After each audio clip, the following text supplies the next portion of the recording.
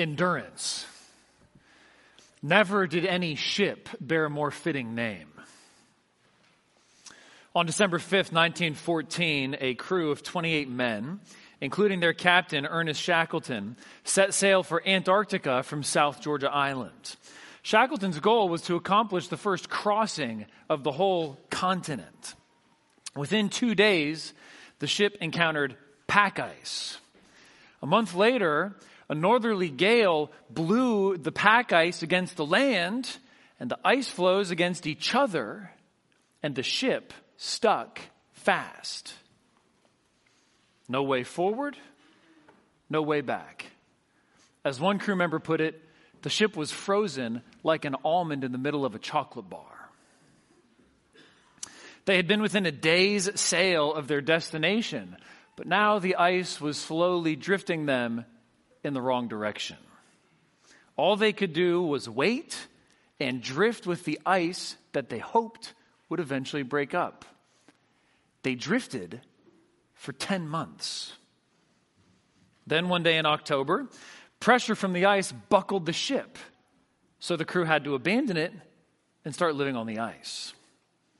About a month later, more pressure from the ice crushed the bows, split the mast, lifted the boat up above the ice, and then the pressure released, and the boat sank to the bottom of the sea.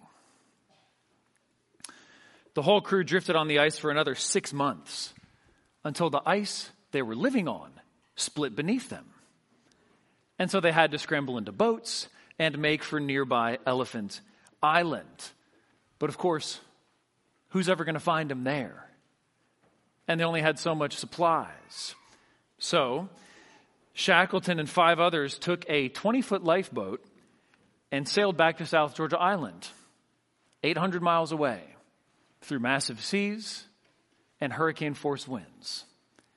After riding out the storm, a storm that sank a huge tanker, after riding out the storm, they landed on the opposite side of the island from the whaling station they needed to get to. So they cut a line through extremely dangerous mountain terrain, a path no one had ever taken before, covering 32 miles in 36 hours. They found the whaling station, they made contact, and then Shackleton made 3 failed attempts to rescue the crew who were stranded in Antarctica. Eventually, his appeal to the government of Chile prevailed, and they sent out a small tug to rescue the 22 men who had now been stranded for another 4.5 months. Thanks to Shackleton's and others' astounding endurance, every single crew member's life was saved. Not many of us will face such agonizing physical hardships or such staggering natural obstacles. But in light of an extreme example like this, it's worth asking, what in your life calls for endurance? When are you tempted to quit? And what will you lose if you do? If you're not a believer in Jesus, what prize would you say you're seeking to obtain? What do you have to give up in order to get that prize? How do you know the prize will be worth it? The New Testament repeatedly describes the Christian life as a race. And every race requires endurance. Hebrews 12:1. Therefore, since we are surrounded by so great a cloud of witnesses, let us also lay aside every weight and sin which clings so closely, and let us run with endurance the race that is set before us. Your daily life may have nothing of the drama of being trapped on an ice floe in Antarctica. But as dramatic as Shackleton's endurance was, the New Testament teaches that in the end, the stakes of every one of our lives are even higher. if you do not run the Christian race all the way to the end, what you stand to lose is far worse than losing your life. And if you do persevere, the prize you gain is infinitely greater than anything in the world. So what does it take to run the Christian race? That's the question Paul answers in the passage we're going to consider this morning, Philippians 3, verse 12, down to chapter 4, verse 1. The passage begins on page 981 of the Bibles in the pew. Please follow along as I read.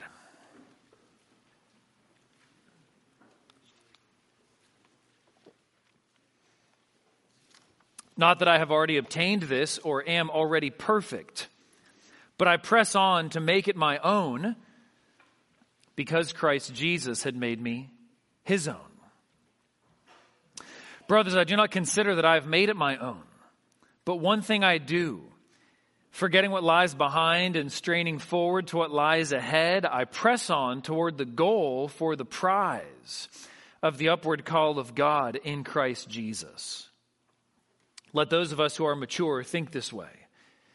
And if in anything you think otherwise, God will reveal that also to you. Only let us hold true to what we have attained. Brothers, join in imitating me, and keep your eyes on those who walk according to the example you have in us. For many of whom I have often told you and now tell you even with tears, walk as enemies of the cross of Christ. Their end is destruction. Their God is their belly. And they glory in their shame, with minds set on earthly things. But our citizenship is in heaven, and from it we await a Savior, the Lord Jesus Christ, who will transform our lowly body to be like his glorious body by the power that enables him even to subject all things to himself. Therefore, my brothers, whom I love and long for, my joy and crown, stand firm thus in the Lord, my beloved. What does it take to run the Christian race? Our passage answers in 4 parts. Point 1, pursuit. Pursuit. To run the Christian race, you must single-mindedly pursue knowing Christ as your ultimate prize. This is Paul's point in verses 12 to 16. Start by looking back to verse 12. Not that I've already obtained this or am already perfect. What's the this Paul is talking about? He's really pointing back to all of verses 8 to 11. As we saw last week, there Paul says that the gain he wants, in light of which he counts everything else as loss and rubbish, is to know Christ. So at the end of verse 8, that I may gain Christ. And then verse 10 into verse 11, that I may know him in the power of his resurrection and may share his sufferings, becoming like him in his death, that by any means possible I may attain the resurrection of the dead. But doesn't Paul already know Christ? How can Paul say, not that I have already obtained this? He isn't just making the obvious point that he's not yet been raised from the dead. He's saying something much more profound. Paul's point is that the fullness of knowing Christ, what his heart longs for more than anything, will only be his when he sees Christ face to face. He already knows Christ, but he doesn't yet know him fully. And when Paul goes on to deny that he's perfect, he's referring to this whole package deal of being raised from the dead, freed from sin, given a glorified body, and seeing Christ face to face. His point isn't primarily about not yet being morally perfect, although it includes that, certainly. So any teaching that claims Christians can become sinlessly perfect in this life runs aground on Paul's teaching right here in this verse. So what does Paul do? He says, I press on to make it my own. Paul fervently pursues this prize. He puts all he has into striving to reach this final goal of perfect, unending fellowship with Christ. And why? Why does he press on? Here's a sweet encouragement. Because Christ Jesus has made me his own. We strive to lay hold of Christ because Christ has already laid hold of us. Paul is referring to his dramatic conversion on the road to Damascus when the risen Lord Jesus Christ literally stopped him in his tracks and claimed Paul's life for his own purposes. If you're a Christian, your conversion may have been less dramatic than Paul's, but its consequence is exactly the same. Jesus Christ has personally taken hold of you. He has gripped you with his omnipotent hand, and he is not going to let go. These two verses show us the whole shape of the Christian life. Just like we saw back in chapter 2, verses 12 and 13. You strive to possess Christ because he's already possessed you. You ride the wave, so to speak, because the wave has caught you. In verses 13 and 14, Paul repeats both this affirmation and denial. Brothers, I do not consider that I've made it my own, but one thing I do. Forgetting what lies behind and straining forward to what lies ahead, I press on toward the goal for the prize of the upward call of God in Christ Jesus. Here, Paul's athletic imagery becomes even more explicit. When he says in verse 13, I press on toward the goal, he's referring to an ancient Greek custom of putting a big stick, a big rod at the end of a race so that all the runners would have something to fix their eyes on as they ran. If you're running a race, it does you no good to turn around and look back behind you, perhaps to see how much ground you've covered or who might be gaining on you. That will only distract you. That will only slow you down. The only way to run is to fix your gaze on the finish line and not let anything take your eyes off of it. DC is a big running city. Many of you are impressive runners. Half marathon, marathon, ultra marathon. Throw in an Ironman for good measure in case you need to tire yourself out a little bit before you run a marathon. I myself am a very amateur runner. If they gave out prizes for slowness, I might qualify. I don't run often, and when I do, I don't run far. Back in December at the Elders Retreat, I went for an early morning run with Mark Kalanick, Drew Allensbach, and Sam Lamb. The pace was very forgiving, but I was still panting the whole time. Sam Lamb kept asking me these kind, thoughtful questions about how my family's doing, and I kept having to answer him in one word, phrases between gasps. I don't really know if Sam noticed. My legs and my lungs could not handle the distraction of trying to talk and run at the same time. So here's my question for you. What distracts you from fixing your eyes on the prize at the end of the race? Look again at verse 14. I press on toward the goal for the prize of the upward call of God in Christ Jesus. When Paul refers to this upward call, he's talking about God's effectual act of bringing someone into fellowship with himself through faith in his Son. And he calls it an upward call because it sets us on a journey to heaven. So how does the prize relate to the call? The prize is promised by the call and secured by the call. The prize is the goal of the call.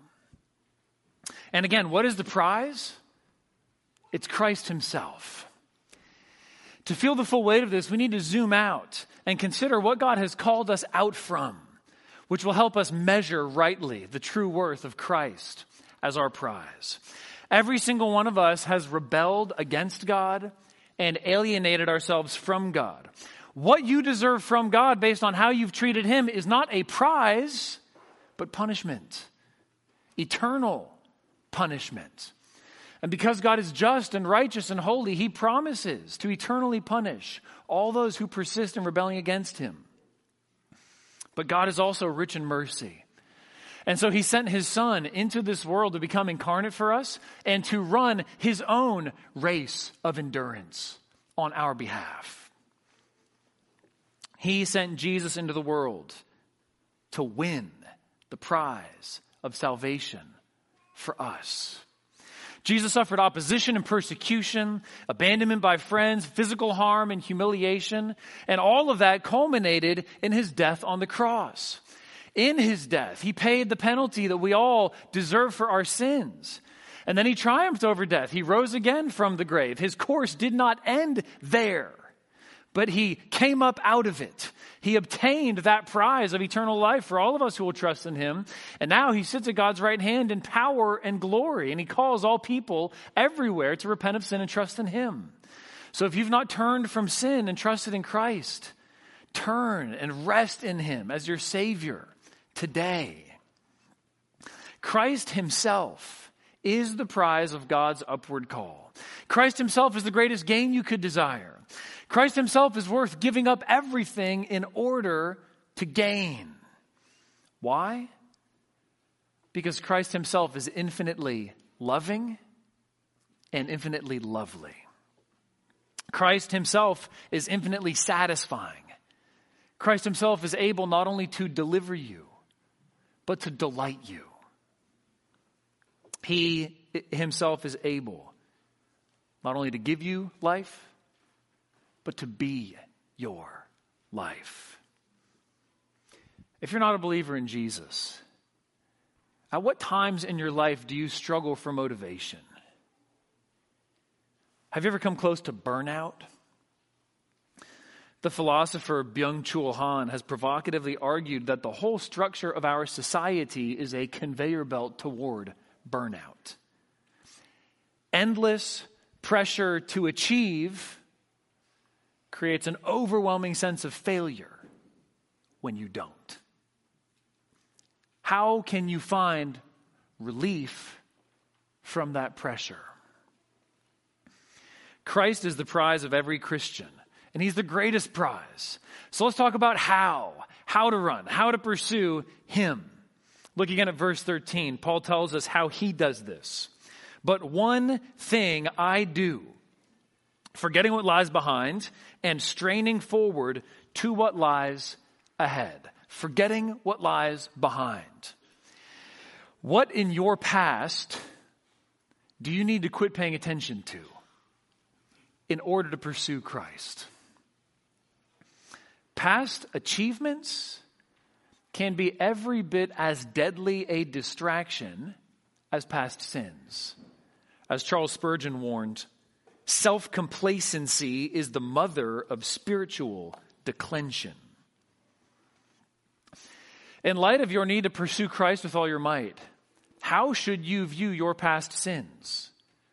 What's the right way to forget what lies behind with regard to your own sin? There are certainly lots of wrong ways to view your past sins. So, don't view past sin fondly. Don't let your mind drift back to it with lingering affection. And don't look at past sins without the blood of Christ between you and them. All your sins have been covered and canceled. All your sins have been thrown into the bottom of the sea. So don't let past sin trick you into present guilt. Christ has paid for all of it. Also, don't view past sins on repeat, endlessly replaying the game tape. Don't linger over what you could have done, would have done, should have done, and can't do now. Instead, when any sin of yours comes to your awareness, whether in the recent or more distant past, look long enough to see yourself plainly and no longer. Look long enough to take a sin's measure and take responsibility for it before God. And then confess your sin to God, and if necessary, confess to others, especially if you've sinned against anyone. And then Move on. As one theologian put it, when it comes to considering and confessing your sins, be brief, be blunt, be gone. Once you've confessed, get your eyes back on Christ. He is your sufficient help and satisfying prize. When a kid who's 2 or 3 years old falls down on the playground or the blacktop, there's often a split second in which they pause, they look up to mom or dad, and they're wondering, does this hurt? Should I be crying right now? And the expression they read on your face will tell them what to do. So when it's a minor scrape, not like a major injury, Kristen and I have a phrase we've used with all of our kids. We just say, dust them off. Wipe the dirt off your hands. Wipe the dirt off your knees. Get up. Keep going. When you fall into sin, you absolutely must take it seriously. Minimizing your sin will do no one any good, least of all you. But there's also a temptation to get stuck, to stay down, to fall into self-pity, and to get trapped instead of getting up. So brothers and sisters, members of CHBC, how can you help another brother or sister who's fallen into sin get up and dust them off? When someone you know and love has fallen into sin, how can you help gently pull them up, get them back on their feet, and help them start running again? Paul's word to all of us this morning is simple. Strain forward to what lies ahead. Devote every ounce of mental and spiritual energy you have to pursuing the prize of knowing Christ perfectly forever. Christianity is not a couch-sitting religion, but a race-running religion.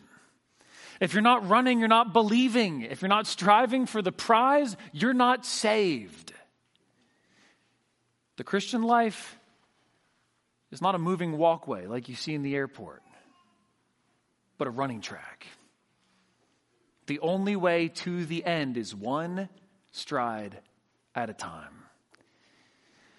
So it's a little bit on how to not look back in the wrong way. What about how to look forward in the right way? How can you run and keep running? A few quick encouragements. Make use of the weekly workout and tune-up we all get in corporate worship.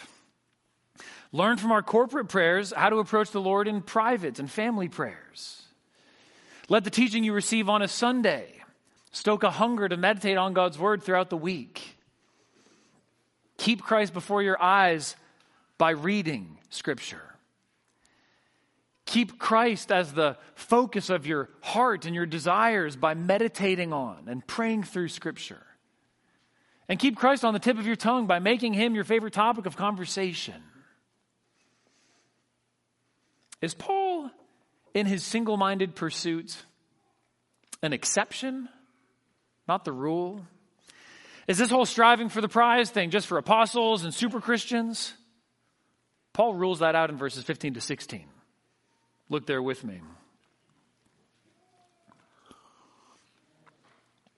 Let those of us who are mature think this way. And if in anything you think otherwise, God will reveal that also to you. Only let us hold true to what we have attained. Paul is explicitly saying that he is a model for all of us. To be mature is to have Paul's mindset. And he's not giving you an opt-out like, well, I'm good with being a Christian as long as I don't have to be mature.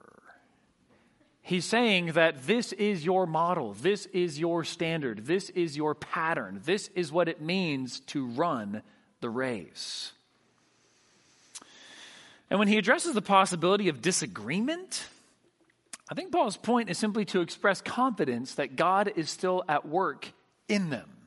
As he says in Philippians 1:6, he who began a good work in you will bring it to completion at the day of Christ Jesus. And when Paul promises that God will set their minds right, he's displaying both the limits of all human teaching and the depth of divine teaching. The best any human teacher can do is seek to persuade you by teaching from without. No human preacher can make you believe anything. But God teaches within. God renews your mind and heart by the power of his own Spirit at work within you. And so Paul's concluding call in verse 16 is to hold the ground you've already gained. Don't slip backward. Don't let Satan recapture territory you fought hard to attain. Keep going, keep striving, keep running. But is there anyone you can look to who won't distract you from Christ, but instead will direct you to Christ? Point 2, patterns. What does it take to run the Christian race? Patterns. In verses 17 to 19, Paul exhorts us to imitate godly examples and to be on guard against ungodly ones. First, consider the godly examples we should imitate. In verse 17, brothers, join in imitating me, and keep your eyes on those who walk according to the example you have in us. Join in imitating me, meaning this is something we do together, something we do with others. So why should we imitate Paul? Because he practices what he preaches. He's already told us he's not perfect, but he is pressing on and persevering in pursuit of the prize of Christ. That's what we're meant to imitate. Why should we imitate Paul? Ultimately, because Paul imitates Christ. As he says in 1 Corinthians 11:1, be imitators of me as I am of Christ. And notice too, that we're not just to imitate Paul, but also to follow those who follow Paul's example. Keep your eyes on those who walk according to the example you have in us. And I even think that us is a genuine plural. Like Timothy and Epaphroditus, they have an example in them too. So it's not only Paul's good example we should follow, but everybody else he holds up, and then everybody else who follows those examples. There is an effective chain of replicating godly examples going on here. Sometimes zealous young Christians think that the only example worth following is Jesus. And nobody's really managed to do that too well for the last 2,000 years. So thankfully they now are here to show us how. But you don't have to skip over 2,000 years to find an example worth following. If you know someone who is indwelt by the Holy Spirit, if you know real flesh and blood people who are born again, you can learn from them what it means to follow Christ. So look around. Find real Christians who are imitating Christ and imitate them. This exhortation to imitation is not about slavish copying. It's not about turning other people's preferences into your rules. Instead, it's about replicating in your own life the same cross and resurrection shaped pattern that you see played out in other mature believers' lives. It's about boldly contending for the gospel, patiently suffering for the gospel, and loving other believers with a selflessness sustained by the gospel. Sometimes people are suspicious of calls to imitate other believers because it sounds like you're just meant to be copying individual aspects of behavior. As if it's just somehow, okay, here's your new rule sheet, poof, you just take a scan of somebody's life and go do that. Well, not exactly. The point when Paul says, follow the example you have in us, the point is to find the patterns. The point is to discern the overall shape of life and live like that. And the right kind of imitation brings not slavery, but freedom. Not all of you will know that in a previous life, I was a jazz saxophonist. When I first started learning seriously how to play under the guidance of a wise teacher, one of the biggest parts of my sort of practice regime was transcribing solos by jazz greats like Dexter Gordon, Sonny Rollins, John Coltrane. When you transcribe a solo, you are learning by ear every single note that player played. You can write it down if you want to, but that's just a prompt. The point is to hear what they're doing, get it in through the ears, keep it in your brain, and have that influence your fingers. And really, it's meant to even get down to the point of like an impersonation, where you can copy the little inflections. You can do even the tiniest little details they're doing. The goal then is not to go sound like a clone of any of those players, but you're trying to learn the decisions they're making, the skills they're displaying. How do they do what they do? And it gets in there in the form of muscle memory. So Paul's telling us here, as Christians, you want to develop a kind of spiritual muscle memory patterned on people who are exemplifying Christ-likeness. You want to copy what they do, not to get the sort of external details, but to get the essence, to get the point of why they're living the way they are and how. And again, remember that Paul is just as happy for the Philippians to follow other godly examples as he is for them to follow him. And there's a sense in which they need other examples even more than they need his, because Paul's stuck in prison. He's far away. They have spent time with him in person so they can remember his example. But what they need are flesh and blood examples in front of them. There is only so much you can learn from a blogger or podcaster or preacher or, dare I say it, Instagram influencer who lives 1,000 miles away. You can't even know if they really practice what they preach. You don't have access to their life. Paul is saying, follow those whose lives you have access to. You can learn infinitely more from a member of your own church than you can from your favorite Christian personality far away. You sit under the same teaching. You see them weekly or more. You can be in their home. See how they interact with family and friends. Watch how they live their faith out in real time. So Paul's explicit teaching in verse 17 is that we should all seek out and replicate godly examples. But here's a clear implication of verse 17. Since we are called to follow those who follow Paul's example, we should also strive to be examples worth following. Every step you take to follow a godly example is at the same time, whether you know it or not, a step you take to become a godly example. So there are 3 steps here in applying verse 17. Step 1, find and follow those whose Christ-like lives are worth replicating. Step 2, do what they do. Step 3, invite others into your life so they can learn from you in the same way you've learned from others.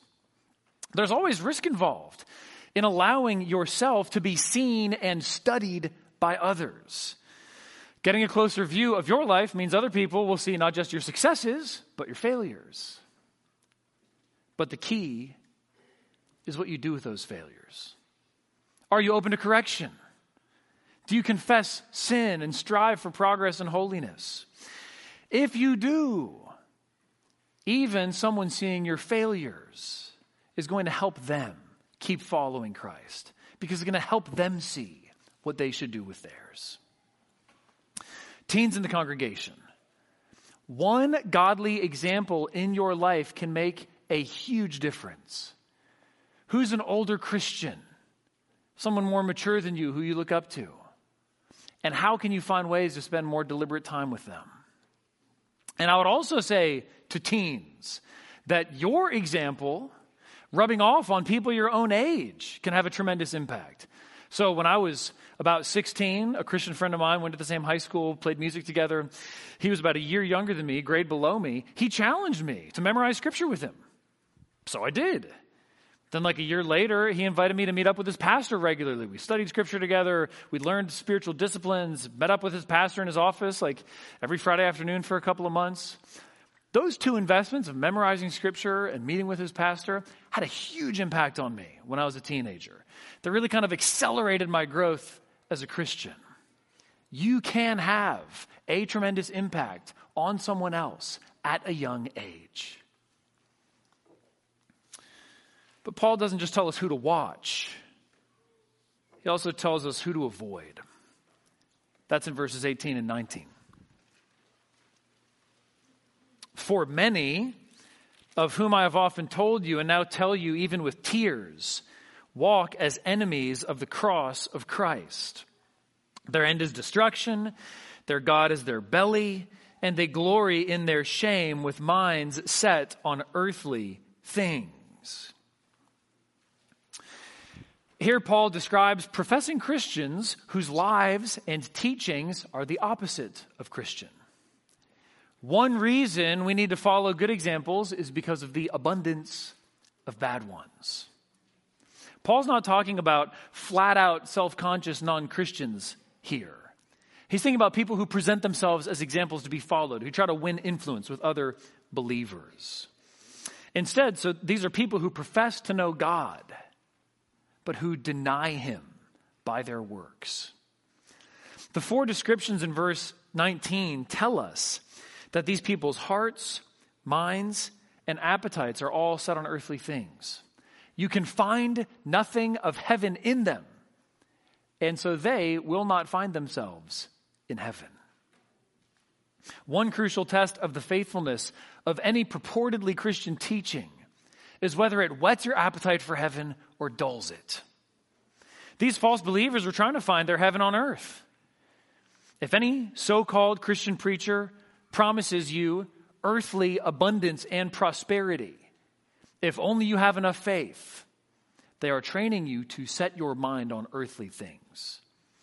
Any such preacher is exactly what Paul says here, an enemy of the cross.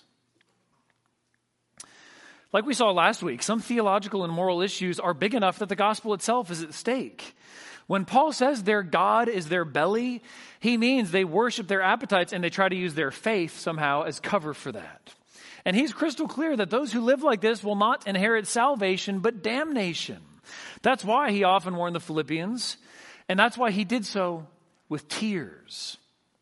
As D.A. Carson observed on this verse, for our part, we must not become people who denounce, but who do not weep.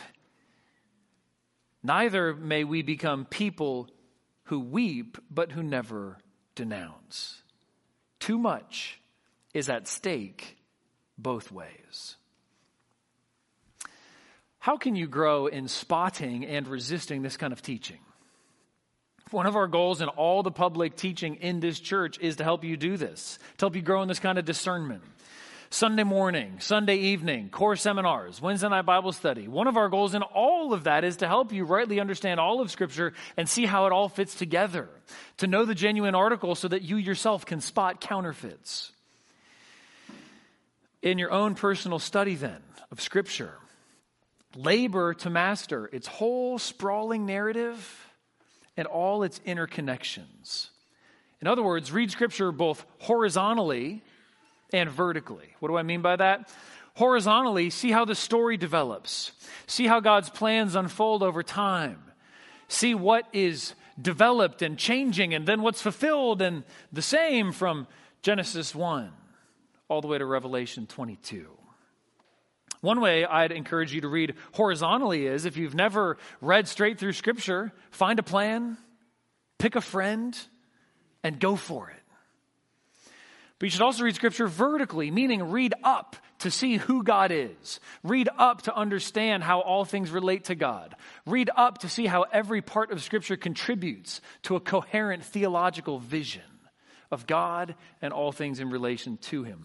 One way to read vertically is to read straight through a work of systematic theology and to look up the Scripture passages it's engaging with all along.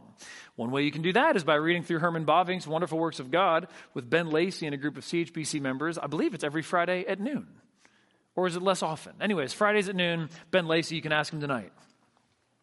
What do you need to run the Christian race? You need patterns. Study the pattern of life prescribed in God's Word so that you can reject ungodly examples and replicate godly examples. But what about when you lack the motivation to keep going? What about when a good influence from the outside is not enough? Point 3, perspective. Perspective. To run the Christian race, you need to see that your home and hope are in heaven. You need to see your earthly citizenship in light of your more fundamental citizenship in heaven. And you need to see all of this life's struggles in light of the glory that is coming when Christ returns. Paul provides this perspective in verses 20 and 21, starting with verse 20. But our citizenship is in heaven, and from it we await a Savior. Here Paul contrasts fake Christians with real ones on the basis of what stamps us and marks us, what defines us, where our loyalties are, who we belong to, and what we're looking for, where we set our eyes, where we find hope. A Christian is someone who belongs to heaven more fundamentally than they belong to earth as it currently is. That's Paul's point in saying our citizenship is in heaven. That's where our deepest loyalties lie. That's the fatherland whose values shape us more than any earthly culture. The Epistle to Diognetus is an apologetic work written by a Christian in the late 2nd century A.D. And this epistle captures the sense of how Christians' heavenly citizenship makes us different from the world. The author writes, "But while living in both Greek and barbarian cities, as each have obtained by lot, and while following the local customs, both in clothing and in diet and in the rest of life, they demonstrate the wonderful and most certainly strange character of their own citizenship. They live in their own countries, but as aliens. They share everything as citizens and endure everything as foreigners. Every foreign country is their country, and every country is foreign. They marry like everyone, they bear children, but they do not expose their offspring. They set a common table, but not a common bed. They happen to be in the flesh, but do not live according to the flesh. They spend time upon the earth, but have their citizenship in heaven." And Paul tells us not only to look up to heaven for our loyalty, but to look forward to what's coming from heaven for our hope. From heaven, we await a Savior. Heaven is where Jesus is now, but he's not going to stay there. One day he'll come to us, and when he does, he will bring heaven with him. That's the point of verse 21. We wait for the Lord Jesus Christ, who will transform our lowly body to be like his glorious body by the power that enables him even to subject all things to himself. So this passage teaches that heaven is our immediate hope and the new creation is our ultimate hope. Our final hope as Christians is not that we'll go up to heaven, but that God will bring heaven to earth. Right now, our hope is stored up in heaven, where Christ is. Like you might store up an ice cream sandwich in your freezer for a friend who's coming over for dessert. When your friend comes, they don't have to climb into the freezer to get it. You bring it out to them. That's what God is going to do for us at Christ's return. When Jesus returns to earth, he'll raise the dead and glorify all who have believed in him. All things will then be subject to him, including death, which is what Paul is talking about when he says all things are subjected to Christ. Here Paul echoes Psalm 8:6, which says that at creation, God put all things under humankind's feet. Paul promises that Jesus will fulfill this calling more fully than David the psalmist ever could have imagined. Not only that, but it will be Jesus himself who exercises the divine power of subjecting all things to his perfect will. Jesus is the creator of all things, and on the last day, he will be the renewer and ruler of all things. If you don't believe in Jesus, when you look at death, what do you see? Will anything you love outlast death? Do you have any hope in the face of death? Secular modern Westerners as a whole have no hope for the future. And so we are busy trying to make the present eternal. The secular modern West is the most death-denying culture in the history of the world. Can you do any better than denial?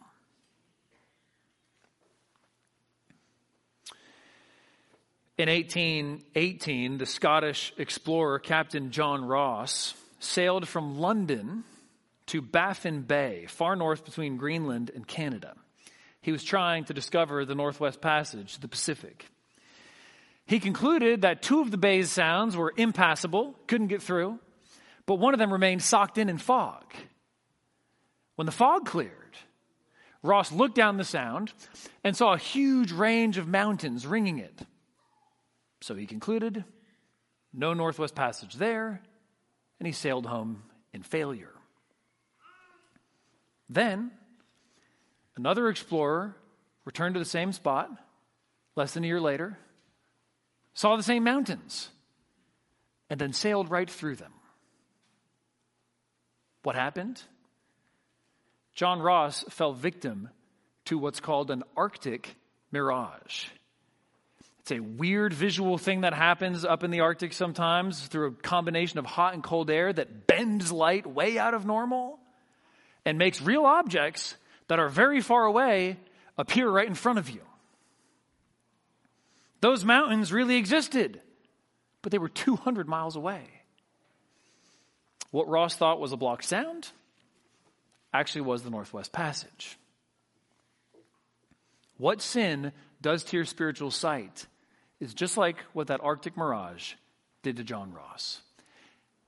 It makes you see things that aren't there, and it keeps you from seeing what is there. Sin clouds your vision of Christ. Sin makes satisfaction seem oh so close if you'll just give in, and oh so far away if you keep saying no. And suffering too can dull your spiritual senses so that it's hard to feel just how close God's promises are to being fulfilled. It's like when the Israelites were trapped in slavery and Moses comes with a message of deliverance, and it says the people couldn't even hear him because their spirits were broken by their hard service. In order to keep running the race, you need to remember that heaven is your true home now, and that one day soon you'll be home forever. Because God is going to bring that heavenly home down here to earth. Point 4, briefly. Perseverance. What do you need to run the Christian race? Perseverance. Paul bookends his exhortation here, and really he kind of puts a marker reaching all the way back to chapter 1, verse 27, the sort of opening exhortation in the book, by saying here in these affectionate words, "Therefore, my brothers, whom I love and long for, my joy and crown, stand firm thus in the Lord, my beloved." So Paul addresses the Philippians as his brothers and sisters, members of the same household of God. He tells them he loves and longs for them. He wishes he could be with them and see them face to face. He calls them my joy and crown, meaning you all are going to adorn me on the last days, the fruit of my labor. The Philippians themselves will be proof positive of Paul's faithful completion of his ministry. And then after the exhortation, he even sneaks in one more, my beloved. He just can't help himself. His heart is full of affection for these dear saints at a distance. And what's his exhortation? His point is simple and pointed. Persevere. 3 words, stand firm thus. And that supporting phrase, in the Lord, meaning keep following Jesus in this way because of who he is, because of all that he's done for you. When Paul says stand firm thus, he means persevere in this manner. How? By single-mindedly pursuing Christ, by patterning your life on examples worth imitating, by maintaining a heavenly perspective on every trial and temptation. That's how you will be stable and steadfast. That's how you will make it to the end. Paul's saying that the prize of Christ, the patterns of godly believers, and the perspective that the coming glory affords are like a windbreak in a storm, like a stand of thick trees that block out the wind and the rain. They help you stand upright, even if the hardest trials, even if the stiffest opposition, even if grueling temptation threatens to undo you. This is how you keep going. So there's a sense in which all of these exhortations lean toward and push toward and cash out in perseverance. Here is how you keep going. To make it to the finish line, you need to keep putting one foot in front of the other. All true Christians persevere, and only those who persevere are true Christians. As our church's statement of faith puts it, we believe that such only are real believers as endure unto the end, that their persevering attachment to Christ is the grand mark which distinguishes them from superficial professors, that a special providence watches over their welfare, and they are kept by the power of God through faith unto salvation.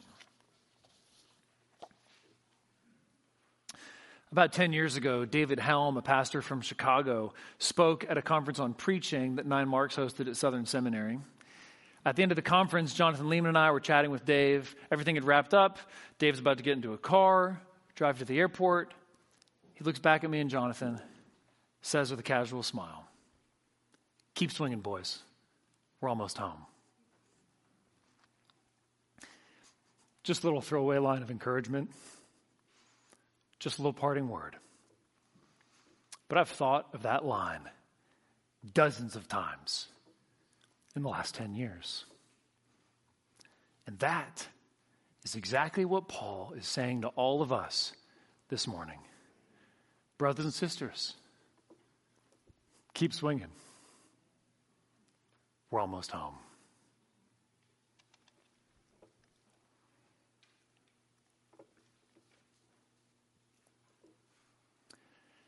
Human eyes last glimpsed Shackleton's ship, the Endurance, on November 21, 1915, when it slid beneath the ice and sunk 10,000 feet to the bottom of the Weddell Sea.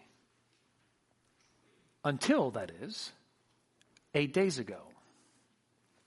On March 5th, a $10 million month-long mission came to astonishing fruition. Using undersea, remotely operated drone submarines, researchers aboard the S.A. Argulis II discovered the wreck and then mapped it using 3D video. As the expedition's leader, Dr. John Shears, put it, "We have successfully completed the world's most difficult shipwreck search, battling constantly shifting sea ice, blizzards, and temperatures dropping down to minus 18 Celsius. We have achieved what many people said was impossible." Talk about endurance. The pictures of the ship are stunning and haunting. It's been well preserved in the near freezing water. You can see its helm on the deck, its name on the stern. Imagine that you were one of those researchers aboard that ship.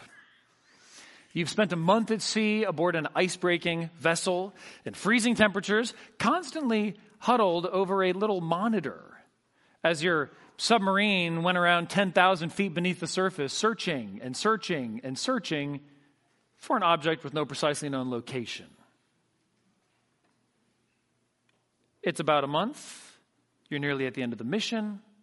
Soon it'll be time to head back to port. But then, out of nowhere, the ship appears on the screen. What would you feel? There's a researcher aboard ship who described the atmosphere that shot through the whole thing at that very moment. Fizzing in the air, doors banging, people running down corridors, euphoria, an overwhelming sense of happiness and relief. How much more and how much better will the end of the Christian life bring to every single believer who finishes their course. And Lord, haste the day when the faith shall be sight. Let's pray.